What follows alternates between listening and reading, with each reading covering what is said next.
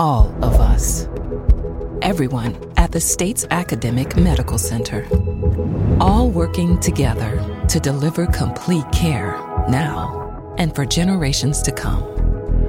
All over the state, including hospital and clinic locations from the Delta to the Gulf Coast. All for one reason. You, the University of Mississippi Medical Center. All for your health. This is an MPB Think Radio podcast. To hear previous shows, visit mpbonline.org or download the MPB Public Radio app to listen on your iPhone or Android phone on demand. Hello, welcome back to Southern Remedy. I'm Dr. Rick DeShazo, here with our producer, Jay White, and our phone answerer, Jared Hallman, and we're waiting for your calls about anything on your mind that's medical. We are at 1-877-672-7464. All our lines are open. Please don't wait till the end of the program when everybody calls and we don't get to everybody. So last week, I tried to straighten out the flu vaccine story, which is pretty complex. As I explained, there are two types of flu vaccines. One is the trivalent, which has three species of flu in it, and the second is the quadrivalent. And I got an email from a very good physician who says, several of our employees listened to your flu talk this week, and I think they misinterpreted your recommendation. Some are saying that you comment that the quadrivalent flu vaccine should be given for everyone, even 65 years or older. We offer high-dose flu vaccine for employees who are 65 years or older and think this is better. And so let me just go back over this again, all right? If you are a person in the United States and you are 6 months of age or older, then there is a strong recommendation for you to get a flu shot, okay? Some of these flu shots are limited to people 18 through 64. Some of them are approved for people 18 years and older. Some of them are approved for people 4 years of age or older. And so which one you get is going to be determined, first of all, by your age. And the recommendation is that, that you get one. And certainly for all adults. And the pediatricians will help sort of work this out for the kids because it's a part of their immunization schedule. So the advisory committee for immunization practices recommends annual flu vaccination for everyone 6 months and older with either an inactivated influenza vaccine or a recombinant that's made in a laboratory type of vaccine. So if you are 65 and older, you have an option, not a requirement, to take a stronger, quote, unquote, flu vaccine. And there are two of these, okay? There is the double dose of the three, the trivalent, or there is a quadrivalent that has is also available but does not have the double dose. There is also a trivalent, not just the double dose, but another one that has adjuvant in it, which is something that supposedly makes it better. The double dose and the adjuvants are going to have more side effects so far as lumps and bumps. They're not going to be serious, and there's a lot of reason to think that they are better for people 65 years or older because those folks don't make antibodies as easily as younger people, and they're generally recommended. And the one that is most commonly available is the double-dose trivalent. The data out there do not show that although these these double dose ones generate more antibody, that they generate better protection than the standard dose. The statistics just don't work out. So if you can't get the double dose wherever you are, then get some dose, because some dose is better than none. The other thing I said that bothered a lot of people last week is that the flu shots are not far from perfect. Depending on what year you're looking at, they block people getting the flu about 50% of the time or a little more. So why take them if it's a coin toss? Well, the reason is that if you have been taking your flu shot all along, more likely than not, you will get a super response to it because of a recall response in the immune system that will bump up any previous shots you've had, antibodies to various flu vaccine components, and the ones from this year. So we're recommending that everybody get this. Only people that just about nobody is excluded. There is a recombinant egg-free trivalent this year for people who have egg problems, and so you just talk to your pharmacist if you're getting them there, your doctor, and hopefully your doctor is clear on this. And if you get confused, send me an email. I'll try to sort it out. But this is very important. True, the flu it usually peaks, around the holidays or after January or February. True, it would be best to wait till later to get it because you'd have a higher response. But also true, there's already flu out there. We actually had a patient die of the flu during the summer. So it's around all the time, and you want to stay immunized. And starting now, you ought to be strongly considering getting your flu shot. And I will talk more about that if you want to know more about it, but I think that's pretty much it. So I hope that I didn't confuse more people. But there are so many of these different vaccines made by different manufacturers, it is confusing. And what is usually available is what your provider bought. He or she, drugstore, whatever, didn't buy one of each. They're just not available because they're so expensive. So I hope that's helpful. Let's go to Beaumont and Sue. Hey, Sue. Hi, how are you today? I'm better since you called. I've been wanting to ask you a question. I want your opinion about something, okay? Yeah. I have a daughter who is determined to have this gastric sleeve, SLEEVE. Yep. Gastric sleeve surgery to lose weight. And I'm just against it. I'm horrified because the surgeon who's going to do it, I shouldn't mention his name, right? No. Okay, well, he says that there's no 5-star hospitals in Mississippi, so he can't do it in Mississippi. So his clients have to go down to Slidell, Louisiana to get surgery. And I know that's not true. I know there's some hospitals in Mississippi where he could perform that surgery, but he doesn't. But anyway, so what do you think about that surgery? I'm telling her that doesn't messing around with your stomach interfere with your formation of B12 vitamins and all that? Okay, so let's just drop back, take a deep breath, and talk about this. Number one, the place to start is, does she need it in the first place?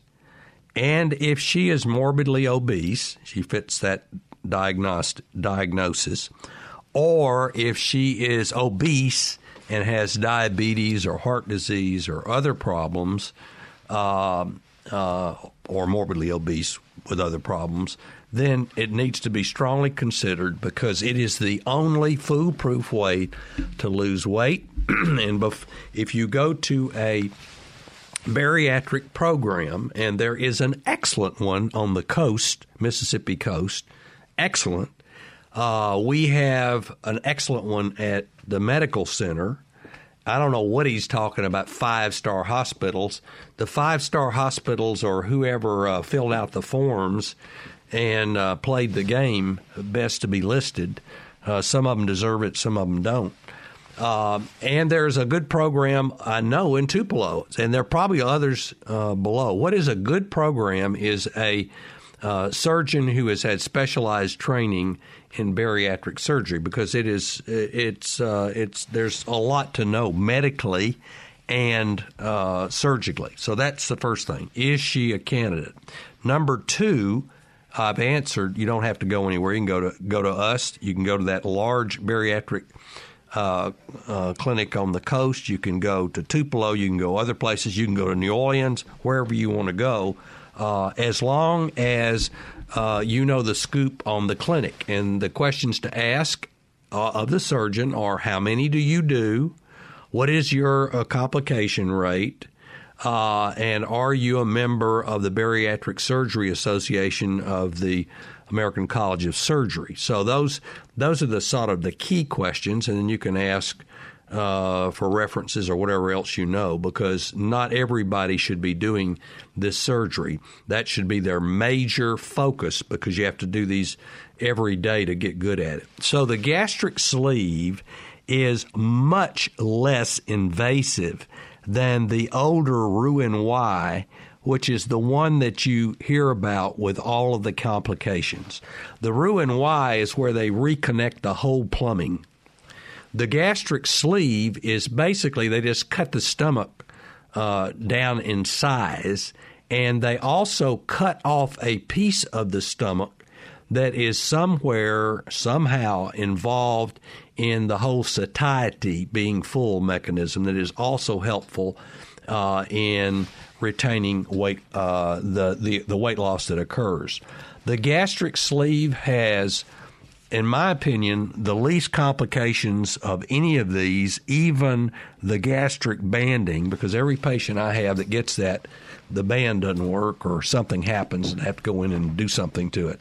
So it's basically a procedure where they go in endoscopically through a bunch of holes in your stomach and suture up your stomach and cut off the part that they have sutured through and give you a smaller stomach. And it does have side effects. Anytime you do surgery, there are risk of complications.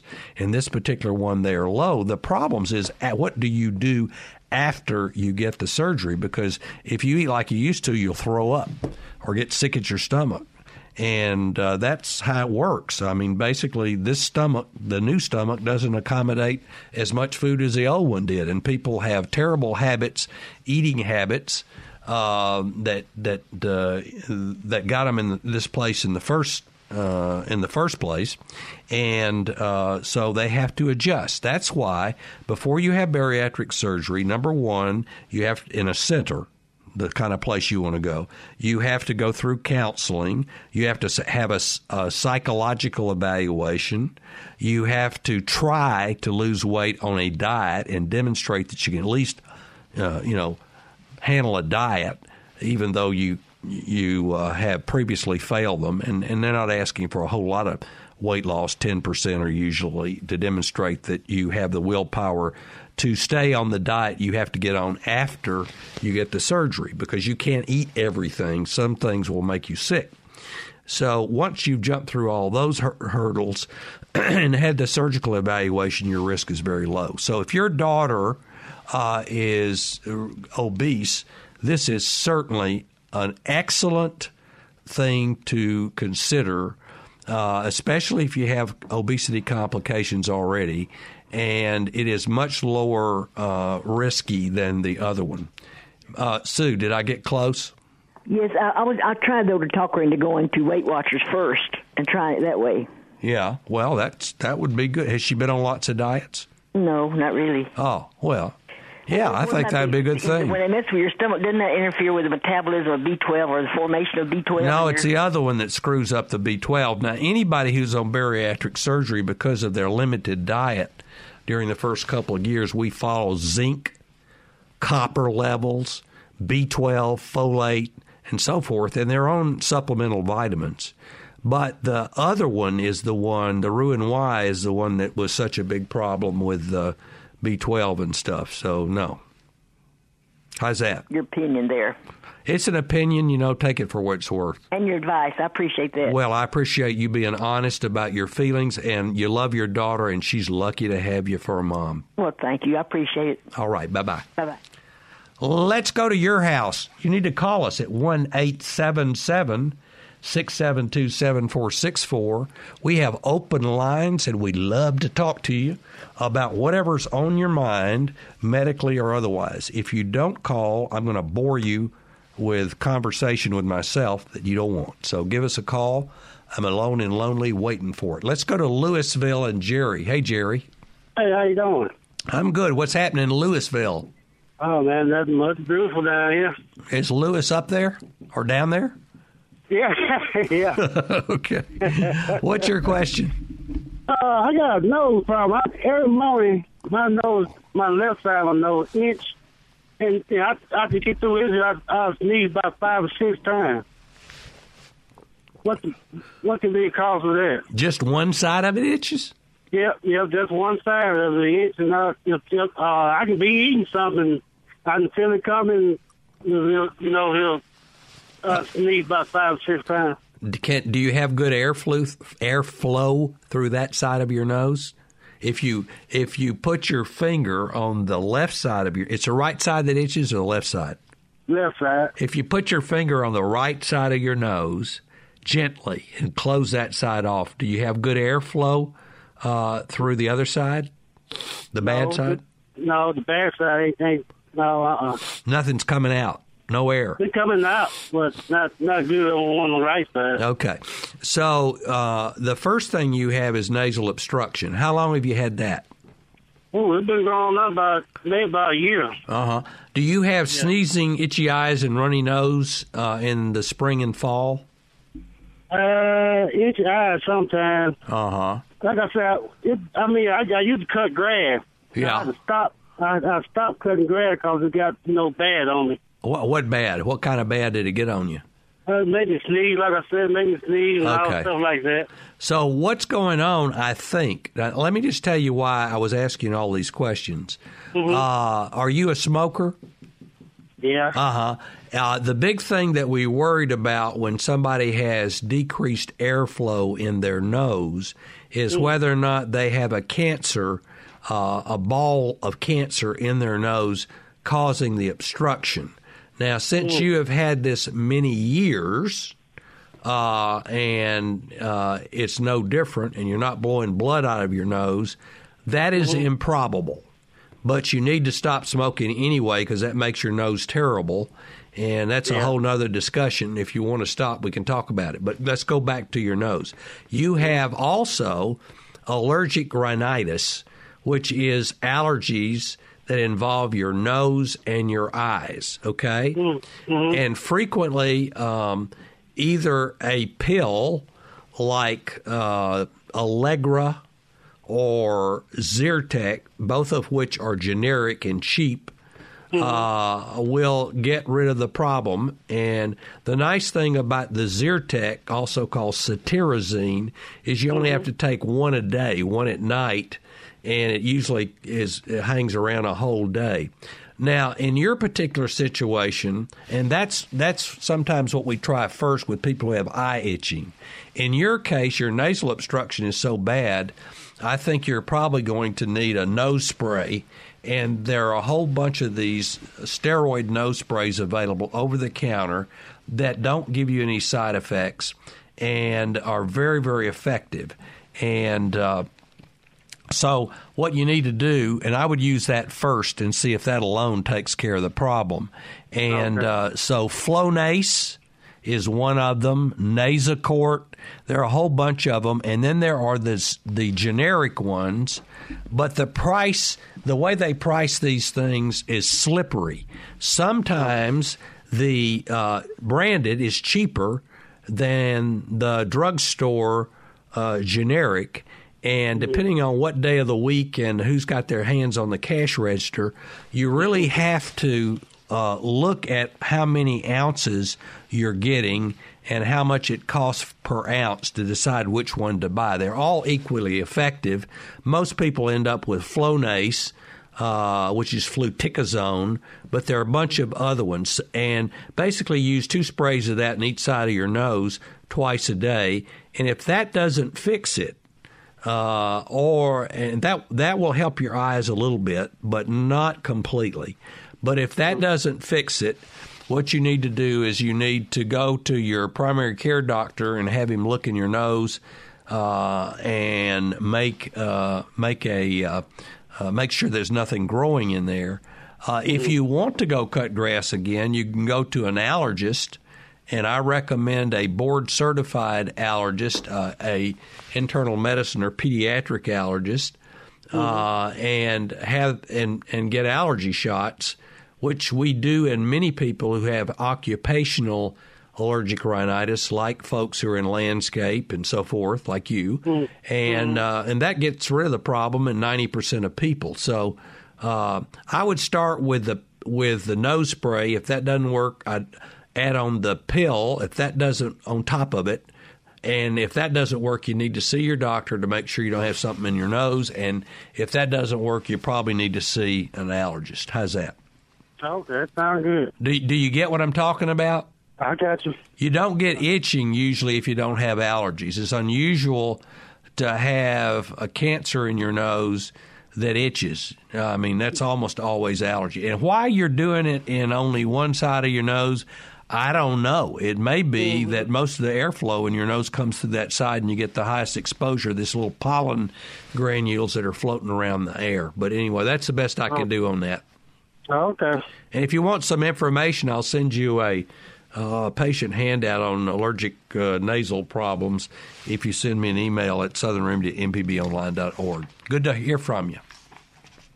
Let's go to your house. If you give us a call at 1-877-672-7464, we have open lines. But before we take your call, we're going to Mobile and talk to John. Hey, John. Oh, hello, Dr. Rick. How are things in Mobile? They're okay. Sunny, humid. Yeah, well, what's new? Yeah. Well, I tell you, I think Mobile and the Mississippi Gulf Coast and Florida Gulf Coast are probably some of the most underrated, wonderful places to be and to visit in the U.S. And I've had the good fortune to go to a lot of places, and Mobile is one of those that just doesn't get its due. Yeah, it is. A lot of good things starting to happen here. Right. I had a question about something that's been happening with my skin, particularly on my hands, about for more than 3 months now, and I'm not sure if it's getting better or worse. I seem to have these eruptions on the fingers, mostly on the fingers, which makes the hands, especially my left hand, and I am left-handed, look kind of all chewed up. And I don't know what it is. It starts off with little pinpricks that are irritable, and I can see that there are a couple of them wanting to come up now already. They're very itchy. I scratch them. They turn into sores that linger and just make the whole hand look, terrible. Okay. This comes under the category of hand dermatitis, of which there are multiple causes.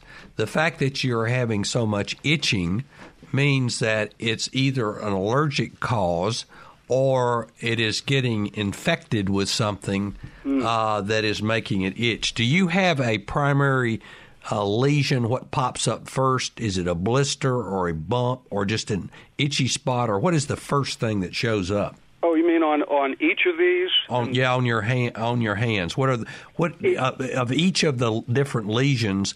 What is the primary one? The one that shows up first before you start scratching it? It seems to be a kind of a bubble, and I've even looked at it under a magnifying glass, and it looks the skin at that spot. It's very small and concentrated. It looks kind of spongy under the magnifying glass. Okay, well, if it's a blister is the primary thing that's on your fingers, it's usually a condition called dyshidrosis. I hope it is not that, because dyshidrosis is tough to manage. About the only thing that really works on it is steroids, and it tends to be chronic and you have to use them a lot. The fact that it's so generalized and itches a lot suggests that it may be a contact dermatitis. Are you a gardener, or do you wear rubber gloves, or work in a shop and come in contact with any chemicals, anything like that? Oddly, this I seem to notice this start, and actually this back in January, it seemed to start around the ankles. And you'd scratch it, take the shoes off, and there'd be a little irritation. Scratch it a bit, and boom, it was like an explosion of itchiness.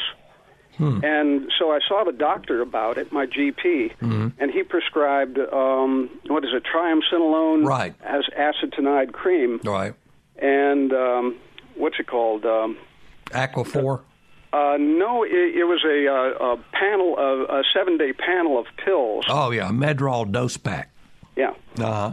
And that cleared it up? It seemed to clear it up. And then it came right back?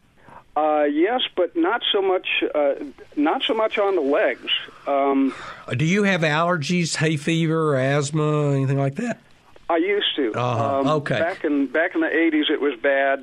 Since then, it abated, and now it seems to be kind of coming back. Okay. I'm going to give you something to do, and if it doesn't work, you got to go see a dermatologist. That's the only way I can sort it out over the radio. If you will get some 1% hydrocortisone ointment, that's a strong. Sometimes you can get 2% over the counter, but usually it's 1%.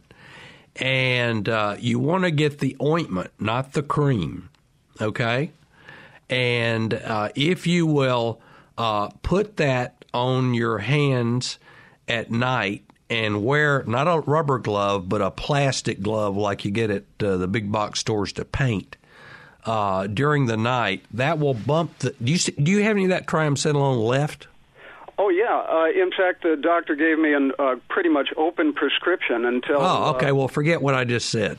So take the triamcinolone and mix it half and half with CeraVe, CERUVAE, which is over the counter. It's a moisturizer. And what you can do is the CeraVe comes in a 1-pound jar. Did you get the 1-pound jar or a something else? These were tubes.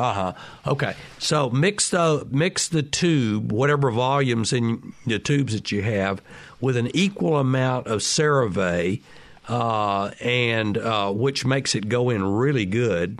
And what you can do is you can put that in a jelly glass and stir it up with a fork or a knife or whatever you want to. And then 2 or 3 times a day, put it on your hands. And at night, for the first several nights, put it on your hands and wear gloves. And that causes better absorption. And see if that gets it under control. If it does, it is for sure hand eczema. And if that controls it and you're happy with it, that's okay. If not, you're going to have to go to a dermatologist. They're going to have to look at it. They'll probably have to do patch testing for contact dermatitis to see if it's something in your environment, and go from there. So that's the best I can do is to save you money, is just use the stuff you've got and rub it on there and see if it works. How's that? All right. Thank you very much. All right. Good to talk to you.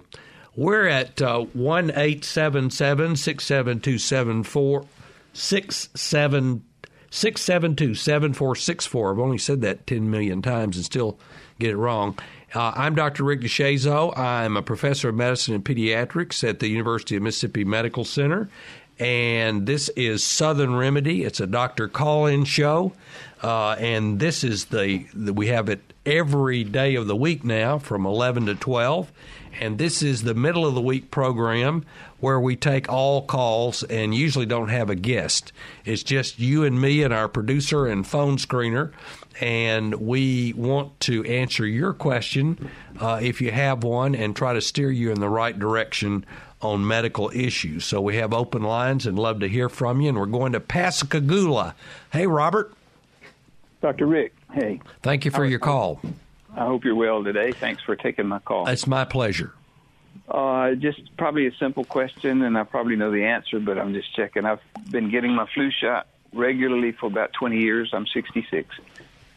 never had anything the next day, and I got it yesterday, and today I wake up in slight fever and aching a bit. Is that uncommon? It is uncommon, but it certainly occurs. Do you have a lump where you got your flu shot? No, sir. So you don't have anything else going on other than just fatigue and a fever? That's right. And it's not high, but yeah. Well, more likely than not, it is a reaction to your flu shot because things that happen together in time usually are associated. However, it could be something else. You're not having any cold symptoms, right? No, sir. So more likely than not, it is the flu shot. Some people do get did you get the double dose? I asked the person at the pharmacy, and she said she thought it was not. I'm not sure she knew for sure. Well, if they usually, if you're 65, did you say you're 64 or 65? 66. Well, okay, they should have offered it to you. Yeah. That's the one that causes more problems than the other ones, but it's still the one that I recommend. So let me just tell you what I do. I take some Tylenol, drink a lot of fluids, and it should be gone in 24 hours. That's what my son said, do. Well, he was absolutely right, and you need to make sure you don't have to pay for him to go to medical school because he's already got it right. All right, I just want to say one more thing. I have a great doctor in Pascagoula who just moved down here and said he had an association with you. I'm not going to say names or anything, right. But said you're great, and we listen to you as much as we can. Well, thanks a lot. My job up here for many years has been to have the honor of teaching medical students and residents and fellows, and they're all of the state, and they are a real group of friends. So I'm glad you got one of them. He'll do you right. Great young man, great young doctor, and he thinks a lot of you. So great. Well, I'm sure that's mutual. Thanks a million for your call. Yes, sir. We have an open line. We're at 1-877-672-7464. You can send us an email at mpbonline.org. Let's go to Tupelo and talk to Lee. Hey, Lee. Good morning, sir, or afternoon, I guess it is now. Well, whatever it is, we're glad to have your call. My question is about sweating at night sweats, I guess you would call them. I can wake up at about 4 or 5 o'clock in the morning, which is about an hour before my normal wake-up time, and my bed is wringing, soaking wet. How long has this been going on? A couple of years now, off and on. It's not every night, but I mean, it's quite often. Mm-hmm. And do you are you overweight? A little bit, not terribly. I mean, I'm like 160 pounds. Has anybody told you that you snore? No, I've never been said I snore. Okay. So night sweats are an alarm sign for anyone that gets them. The most common cause, so this is going to have to be evaluated, and let me give you a little background on what I think would be the best way to get to the heart of the problem. Number one, the most common cause of night sweats is obstructive sleep apnea. And what happens is in some people, especially people who are overweight, but it can occur in people like me who are not overweight, the uvula in the back of your throat and the palate gets floppy. You know, as you get older, everything goes south. Everything gets loosened up and flabby.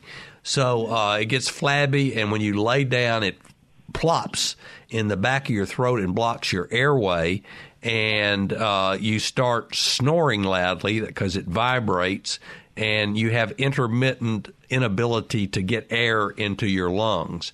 And when that happens, your body releases adrenaline, which makes your heart beat real fast, makes you sweat, and makes you wake up if you're lucky. And it usually, and sometimes people are such heavy sleepers, they don't wake up enough to remember it. So that is one, and I hope that's it. There are a number of other causes that are either infectious or malignant. And the infectious ones are usually chronic infections like tuberculosis or chronic sinusitis. That's unusual, but tuberculosis and the like. And the other ones are certain cancers like lymphomas, which are tumors of the lymph nodes, And it's very important to get those diagnosed early because they are all treatable now, and some of them are curable. And if you wait until they're out of control, then you got troubles. So that is that. I'm so glad you called. That is an alarm sign. You need to go to a specialist. I would start with a primary care doctor, probably an internist, internal medicine specialist, and get that who deals with people with chronic illnesses, and get a workup for that. And I think you'll find out very quickly. He or she may want to send you to a sleep doctor to look at your sleep situation, or give you some instructions. Put a home pulse oximeter to measure your oxygen levels during sleep, because they drop when you have sleep apnea. So there's some simple ways to screen for that, and get some basic lab work, but most importantly, feel your lymph nodes, your liver, and the spleen, and you'll get an answer very quickly, because this usually is fairly easily to diagnose. Is that helpful? Yeah, so in other words, it sounds like I need to get to a doctor pretty quick. I would not wait. I would go and have a physical examination, lab work, and if you don't get an answer, I'd get a second opinion, because something's causing this. You don't just have this. Okay? Yeah, I mean, it's profuse sweating. Literally, my bed is dripping wet. I can't lay back down, because it's like somebody took a water hose and just doused my bed. I'm sorry. So if you don't get it fixed, and you got great doctors in Tupelo, so you're going to find somebody there that can help you sort this out. So I hope that's helpful. Okay? Sounds good. Thank you, sir. All right. Thank you for your call. Let's go to Kemper County. Hey, Wayne. Wayne, you with us? I don't know where Wayne. Wayne, you there? Hello? Hey, Wayne. Yes, I'm here. Is Kemper County where that plant is that's running up our light bills? Yes, it is, and I didn't have anything to do with that. Well, I was hoping that you did, because I wanted to unload on you. But okay. So you don't work for those people, huh? No, I don't. I'm retired. Okay, you're a lucky guy. I hope that you'll get cheaper power, because you're near the place that's supposed to be making it. Yeah, well, I'm not looking for that anytime soon. Me neither. So what's your question? Okay, this is about a flu vaccine. Uh-huh. And as I understand it, that the vaccine consists of inactive flu viruses. Right. There's two kinds. The killed virus. They took the live virus off the market. That was the one that you sprayed up your nose because it didn't work. The killed one, and there is a one that is made in a test tube now as well. That, but they're not live anymore. Hmm? Okay, now, yeah, my question is I have MS. Yeah. And I discovered years ago that when I get a flu infection, I mean, it just knocks me down. Mm-hmm. I can't even lift a leg. And I've avoided flu vaccines for that reason, fearing that some of the flu-like symptoms may cause problems for me. Now, is it okay for an MS patient to take these vaccines? Oh, I'm glad you asked, because I should have covered that. There are people with certain autoimmune conditions like lupus, multiple sclerosis, rheumatoid arthritis, and so forth, that we are very cautious in giving them to them. We pretty much give all people with rheumatoid arthritis the flu vaccines. People with lupus, where it's well controlled, we pretty much give all of those. The neurologic diseases are a different issue, because multiple sclerosis is probably an immune response to a virus, and like the flu virus, and sometimes in some people it can activate the symptomatology. It sounds like you may be one of those. My recommendation on that is to talk to your neurologist. I know you must be seeing one with MS, and get his or her input on it, because I would not take one without consulting my neurologist and getting their experience with it, and they're being available if you get a febrile illness or something after it. That's probably not what you wanted, but that's what I would do. You do have a neurologist, right? Wayne, you still there? Yes, I'm here. You have a neurologist? Yes, I do, and I will speak to him, and I just needed that information he just gave me to keep my wife from dragging me down to Walgreens and shooting me up. I got you. Well, let me tell you my wife's story. My wife has been telling me for years that I had a hearing problem. And I told her, no, I didn't. You do. So after, going back and forth over this for years, she finally got a hearing test. And well, the deal was she would go get a hearing test if I got one. So she finally got one, and for sure, she was hard of hearing, and now she's got hearing aids. So then I had to go get a hearing test, and of course I had planned to have a normal one. Well, mine was abnormal too. So now I've got to get hearing aids. So, you got to be careful with all these instructions you get from different people.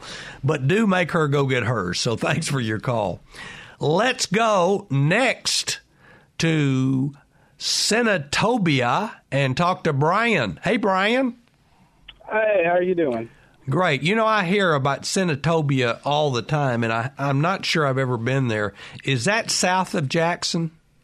No, sir. That's it's right there up at the top, about 10, 15 miles below South Haven. I'll be dog. Well, I didn't do real well in geography, and it shows. So what do y'all do up there? Oh, well, I do plumbing myself. Uh-huh. So is it a sort of a residential, a lot of people live in Memphis and commute, or what's the deal? No, sir. Well, we're a little bit south of all the people that commute to Memphis.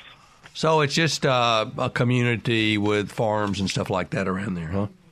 Yes, sir. Okay. Well, I love plumbers, except when I need one. What's your question? Well, about a week ago, my son started getting what I thought was just some kind of sinus infection. He had sore throat, runny nose. He was coughing up mucus and phlegm and things like that. And about 3 days after he started showing all those symptoms, I started getting the same symptoms. And I've never had sinus problems. I don't get sick. I guess I have a pretty good immune system. And I was having a sore throat, not all the time, only when I would swallow. And I was having real bad ear pain anytime I would swallow or yawn or something like that. And then about 3 days later, my daughter is starting to show the same symptoms. I didn't think something like a sinus infection would be contagious, so I was just seeing if it might be something more than sinus problems. Okay. Well, let me talk to you a little bit about that. The sinuses are holes in our head. Nobody knows why we have them. They may be there to warm air that protects our lungs and protect our lungs from stuff that we breathe in, because some of it's caught up in there and sort of the other thing is, my theory is that we have those big holes in our heads where we can move our head quickly enough to keep people from shooting us or shooting arrows at us, and it's a survival thing that those of us who had light heads survived the Middle Ages where everybody was trying to kill each other. Well, not that we're not trying to do it now. Anyway, we don't know why you have those, but they are connected. The sinuses are connected to the back of your nose, and in a place called the osteomeatal complex. As a plumber, you would love this. It's a bunch of little tubes that come out of the sinuses that are behind your forehead and around your eyes. These little tubes come into this little pocket and all drain, and that's called the osteomeatal complex. And when you have an upper respiratory tract infection, a viral infection, which is probably going around in your family, that inflames the lining of your nose, and that particular little complex gets obstructed. And any time in the human body when you have an open space like a sinus or any organ, the drainage gets blocked up, it gets infected, and that sounds like what's happened. Now, with sinuses associated with colds, more often than not, you can wash your nose out with warm salt water with one of these little squeegee apparatuses like a NeilMed, which is over the counter at any drugstore, and open that up without having to take antibiotics. If you don't get it open quick enough, when you lay down at night, the mucus drains out of your lungs, and then you may have a secondary bronchitis, which it also sounds like is going around. So, and that may be a bacterial bronchitis. So, did you take the first victim to the pediatrician? Yes, sir. And he told us it was just a regular cold going around. And didn't put him on antibiotics. He did not. God bless him. And he's better now, right? Yes, sir. He's getting over it now. Now what? Okay, he's getting over it now. I got you. Yes. So my recommendation for your wife is to do the usual things that you do when you're about to get a cold, and that is get extra rest, drink lots of fluids.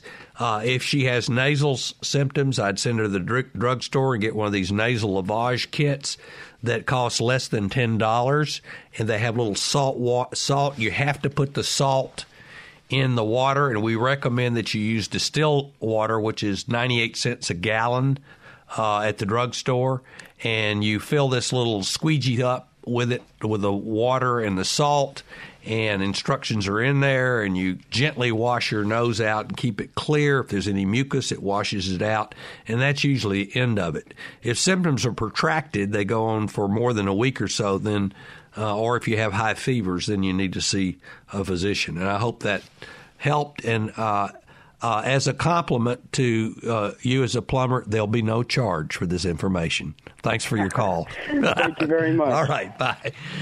You're listening to Dr. Rick on Southern Remedy.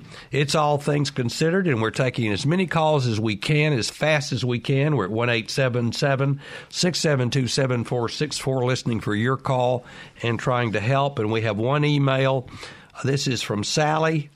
Sally says, flu season lasts a long time. It's better to wait until late October to get a flu shot, so it'll provide protection deeper in the flu season. Are there any recommendations that we should get the flu shot in September as a second shot? You know what? I think you're absolutely right. I think we ought to get one flu shot real early, say in August or September, and we ought to get a booster shot with the same vaccine later. But it's hard enough to get people to get one flu shot, so I don't think it'll ever happen, but I think your idea is a good one. It needs to be clinical trial needs to be done to see if that increases the adverse effects or stuff like that. Let's go to Columbus and Matt. Hey, Matt. Hey. I do know Columbus. I have been in Columbus, and I love Columbus. Yeah. Every week somebody calls in from Columbus, and I love them up. Yeah, big on MPB in Columbus. Yeah. What's your deal? I was wondering, besides constipation, are there any other adverse effects on the GI tract with chronic opioid use? I don't know of any. Constipation is the only one that I'm aware of, and it can be very, very troubling with it and end up with hemorrhoids and all kinds of other problems. So that's... a lot of people get nauseated with opioids, that's for sure. So that's a GI effect. And some people who are on chronic opioids actually lose weight because they're chronically nauseated. But other than nausea and I don't know of any other one than constipation. I'll look it up. Why? Have you got a problem that way? Because there's drugs that get rid of it. Well, no, with the growing opioid epidemic, I work in healthcare in Columbus, and we've seen patients who come in with colitis, and the GI guys are calling this, opioid-induced colitis, and they don't know the mechanism. And Really? I'm sure if they know anybody does. I've never heard of it. I'll look it up. I hadn't either until recently, and that's why we were with the residents the other day asking the GI guys, and they didn't know the answer either. So. Okay, it doesn't come up on my search, so if they've got a bunch of cases, let's write it up and get it out there, okay? Yeah. All right. Yeah, appreciate you Thanks for your call. There are a lot of reasons not to take opioids. Maybe they came up with another one. I don't know. We've got another call. We'd love to have your call at 1-877-672-7464. Hey, Wayne, what's going on in Tishomingo? Hey there, Dr. Rick. I got a little problem, another one of those skin problems. And what it is I've got these things that look don't hurt at all. It's just the skin is peeling off. Mm-hmm. And there's many of them. About a year ago, this thing first started. And it just started on a finger or something like that. And I didn't think anything of it. But just recently, it's turned pretty bad, where both of my hands are like covered with these little blisters. Little blisters. Well, they're not even blisters. What are they? Well, they're just open. It's just the skin is peeling off. Uh-huh. You know, and in circles. You know, in well, not exactly circles. Does it itch? No. Okay. More likely than not, this is what's called dyshydrotic eczema. Eczema is a garbage can term for the skin being unhappy. And the most common cause of dyshidrosis is unknown. We don't know what the cause of it. The fact that you don't have any itching is unusual because most people do have this. Do have itching with it, and so that's a little bit of a curve, but you can have it without a lot of itching, and most of the itching is made worse when you scratch it. You don't have it anywhere else, right? Nowhere else, just the hand. So I think it's probably some variant of hand eczema. I think it's probably dyshidrosis. It could be contact dermatitis, that you're allergic to something that you're coming in contact with. But usually contact dermatitis is fairly unusual on the hands. But if you get into poison ivy, poison oak, stuff like that, sometimes it can be a problem. Now, if you don't have any held over topical steroids in your closet there, which we keep telling people to throw them away, but sometimes they don't, and sometimes we use them, I would suggest you get some 1% hydrocortisone ointment, rub it all over the areas that are involved, and then wear a glove, not a rubber glove, at night for 3 or 4 nights and see if that doesn't work, and then you can use it chronically. And if it doesn't get better, you got to go see a dermatologist for that problem. And if you want some information on that, I have a handout, so drop me a note. Hey, it's been great being with you here on Southern Remedy. I'm Dr. Rick DeShazo. Our producer is Jay White. And our call man is Jared Hallman. We hope to be back, same place, same time next week, and appreciate your listening and appreciate your call. Southern Remedy is a production of Mississippi Public Broadcasting, supported by a grant from the University of Mississippi Medical Center.